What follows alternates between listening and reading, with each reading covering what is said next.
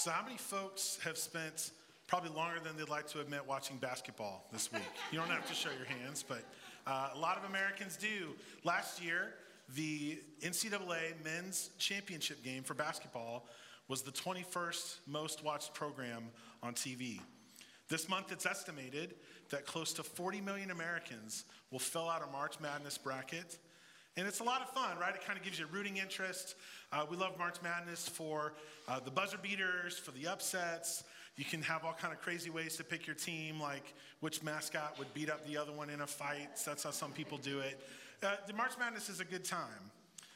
So now I've got a couple rhetorical questions for you.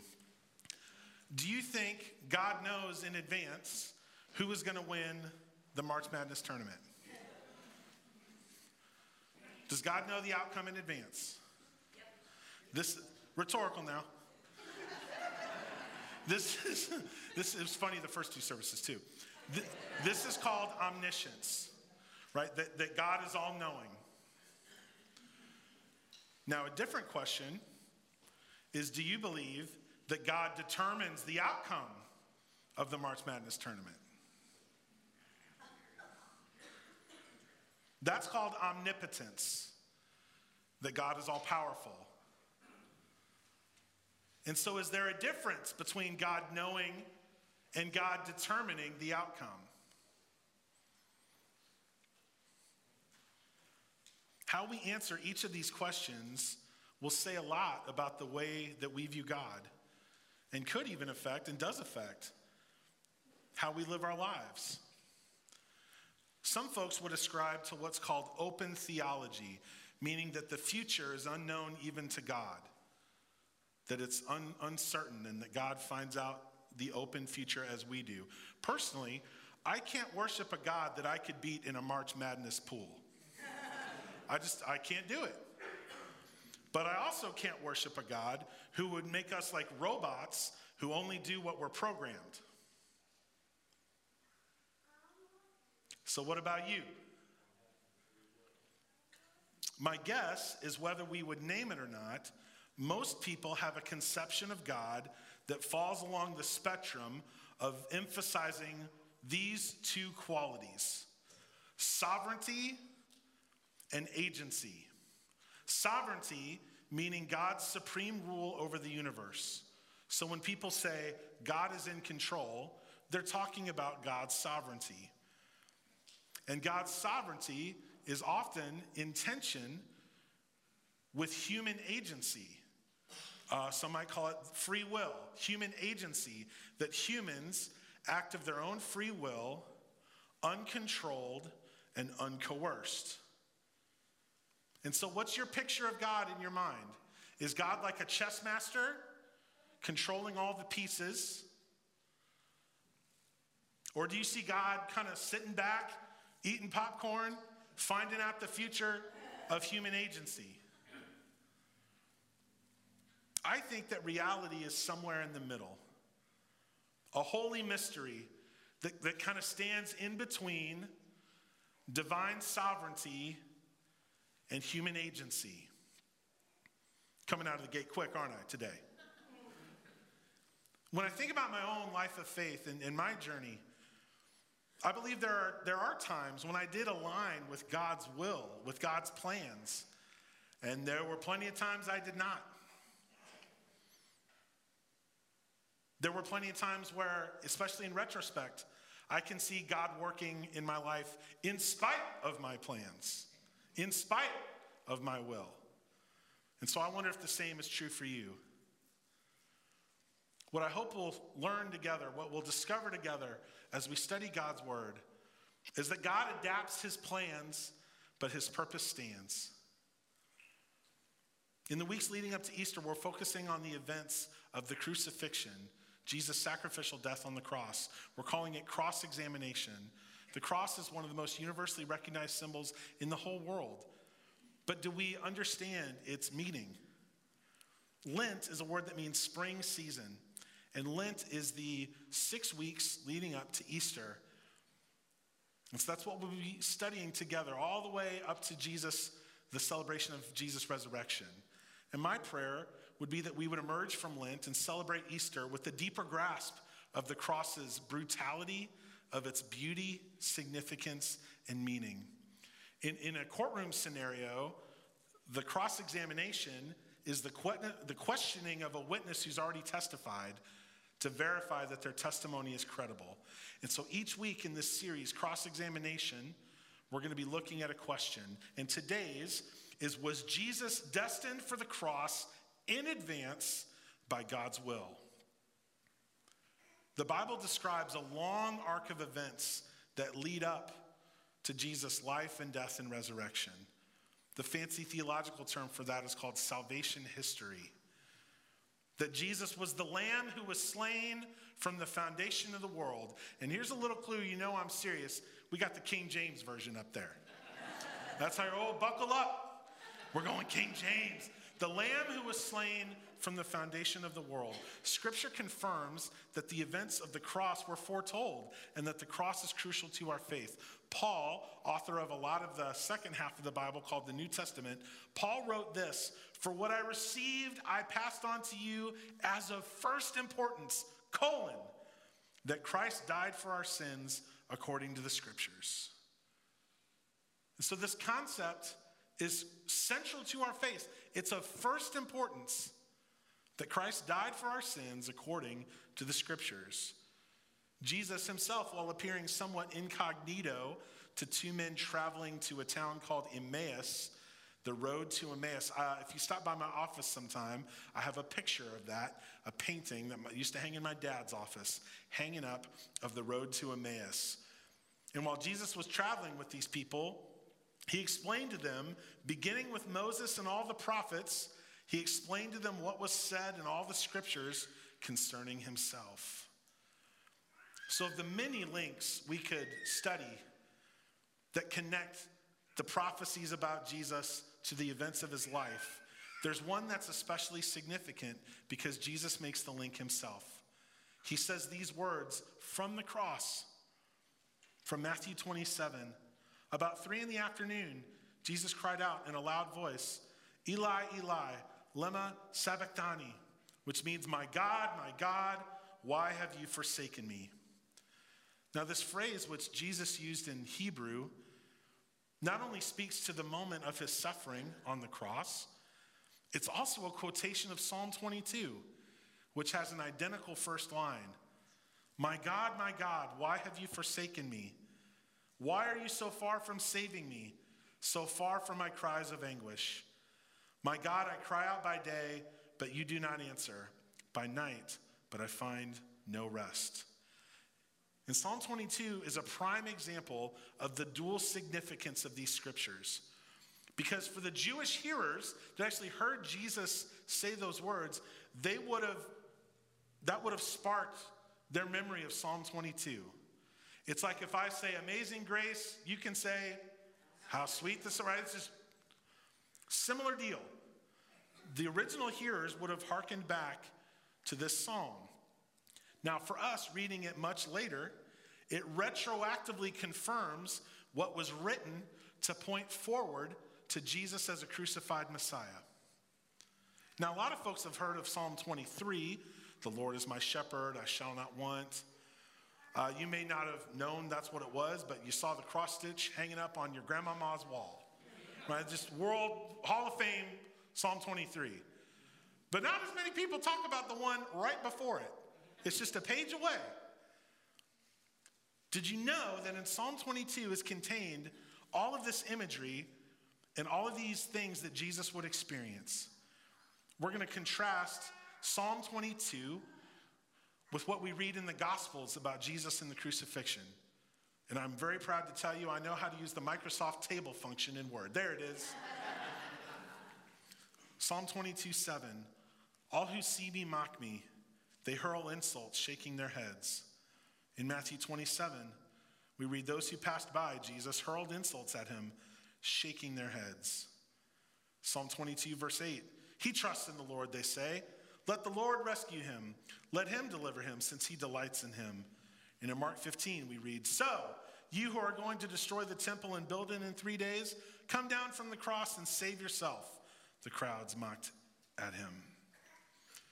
Psalm 22, verse 15. My mouth is dried up like a potsherd, and my tongue sticks to the roof of my mouth.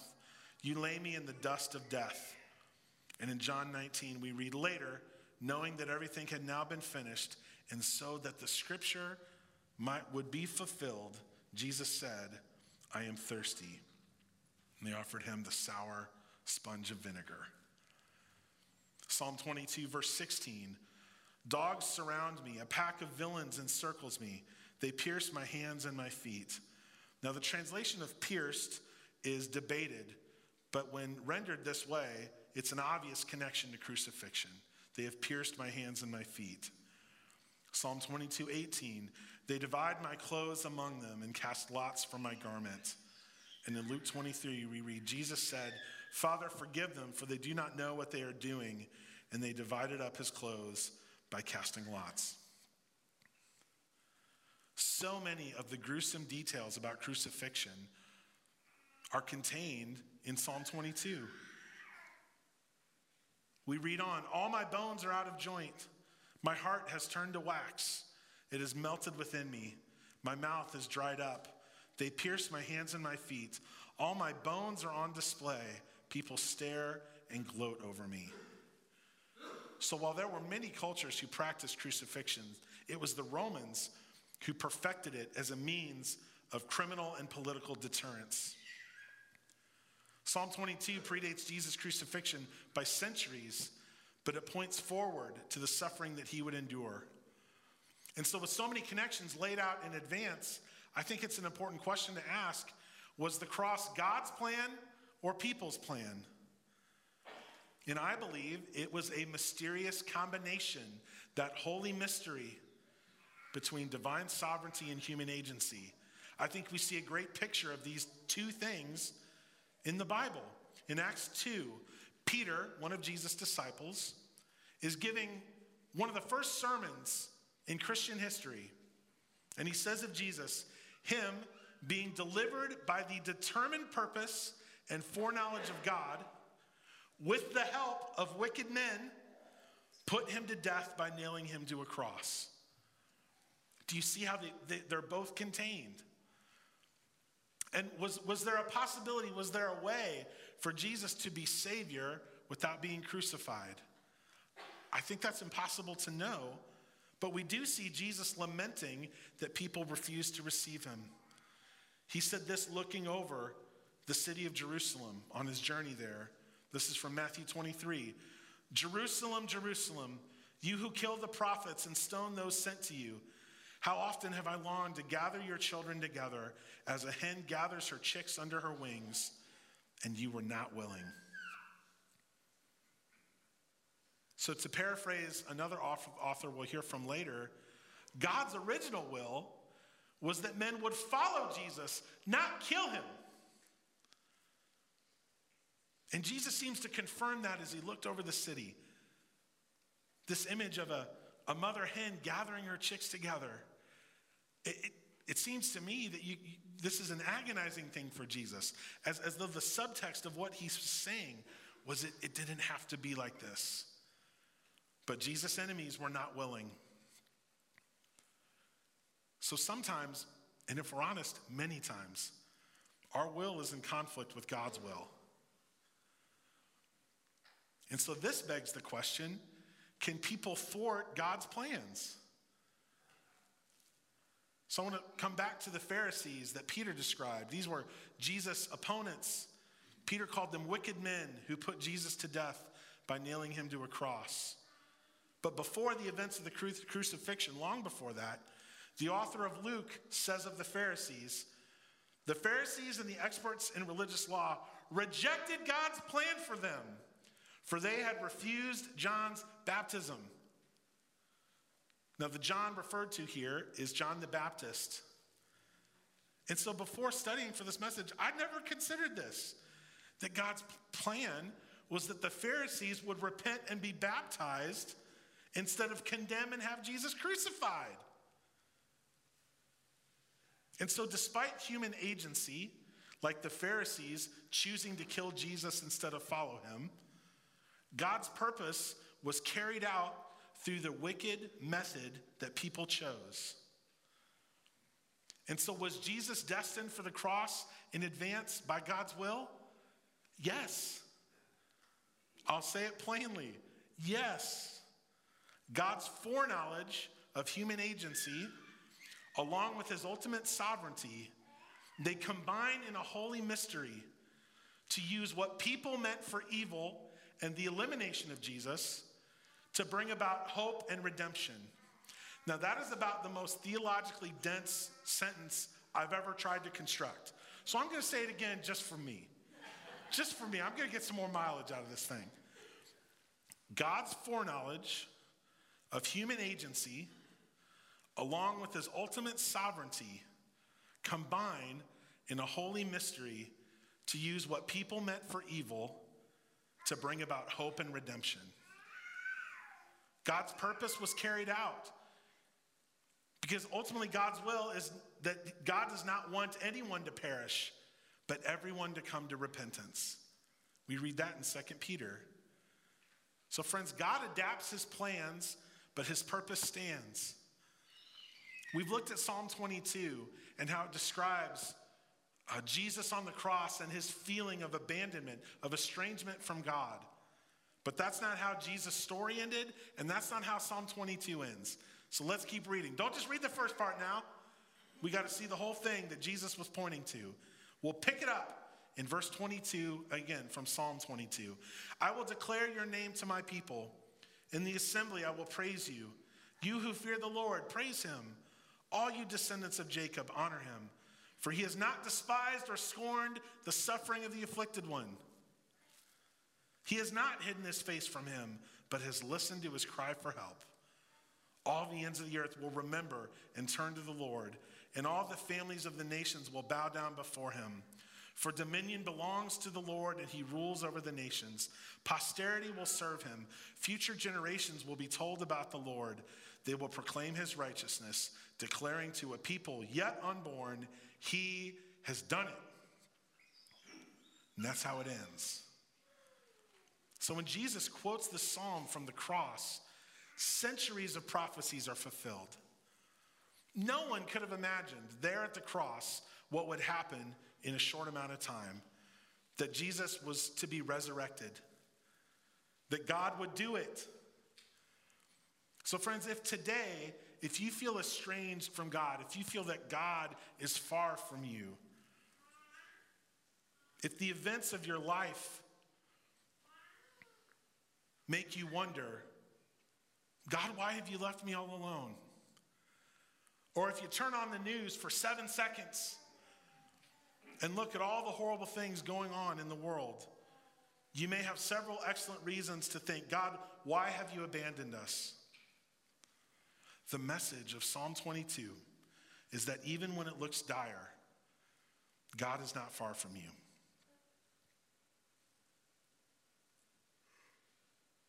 I wanted someone to tell you that your suffering is not a sign that God has abandoned you. God hears your cry for help. Jesus embodies this psalm on the cross, and his subsequent resurrection is confirmation that God adapts his plans, but his purpose stands. I love how Isaiah puts it, the prophet.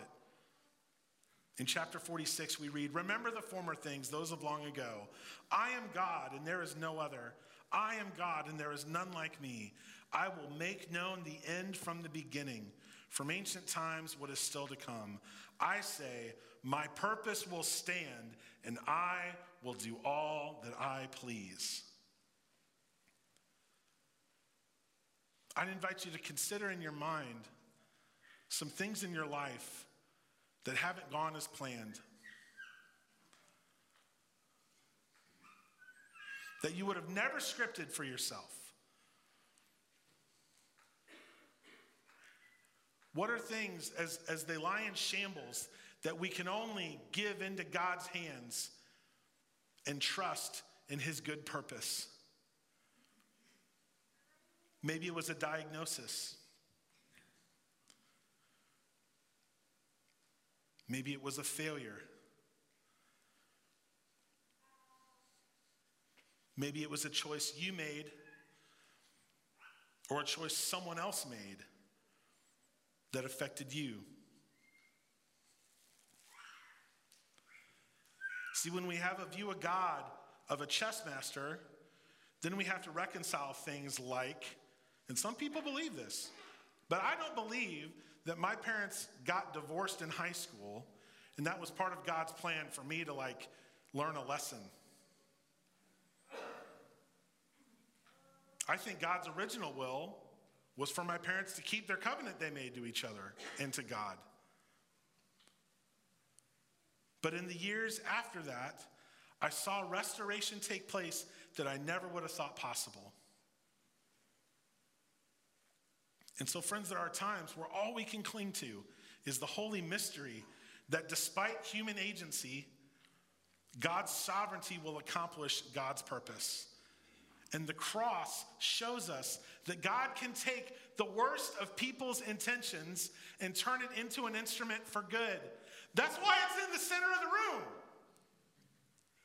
That's why we wear it or adorn our bodies with it or tattoo. Now, this was a big deal at one point. That's why people get it tattooed, man, so it never leaves them. The cross is the ultimate sign of God's sovereignty. And so I don't mean for this whole message to be some kind of brain drain. To me, it really comes down to God saying, okay, you want to play it like that? Watch this. That's what I believe. That God can take the worst that people have to offer, the most evil of intentions, and use that as the occasion and the instrument to bring about new life. The new life that we saw proclaimed today in the waters of baptism. I love how Leslie Weatherhead paints this picture in his book, The Will of God. And so if you're wanting to go a little deeper into some of these thoughts and conversations, that's a book I'd recommend. The Will of God by Leslie Weatherhead. This book was originally a series of sermons that Weatherhead gave as a priest in Britain during World War II while they were being bombed relentlessly, trying to explain to his folks, where is God in all this? And he gives what I have found is the best analogy that encapsulates the holy mystery between our choices, our agency as humans, and God's divine sovereignty. This is what he says. The picture in my mind is that of children playing beside a tiny stream that runs down a mountainside to join a river in the valley below. Very little children can divert the stream and get great fun out of damming it up with stones and earth. But not one of them ever succeeds in preventing the water from reaching the river at last. In regard to God, we are very little children. Though we may divert and hinder his purposes, I don't believe we ever finally defeat them. And though the illustration doesn't carry us so far, frequently our mistakes and sins are used to make another channel to carry the water of God's plans to the river of his purpose.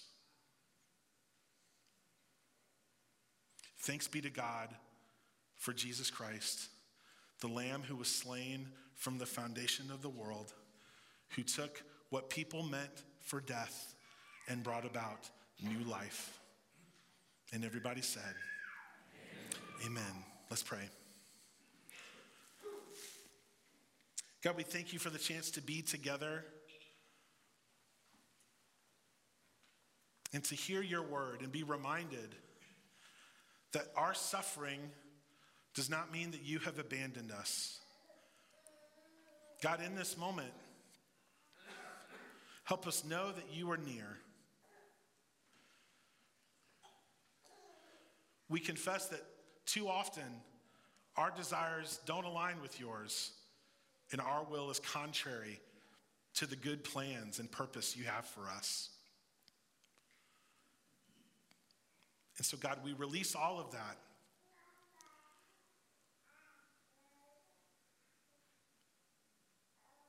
God, we want to choose to desire the things that you want for us. Not out of coercion or not simply to avoid punishment, but because we want to please our loving Father.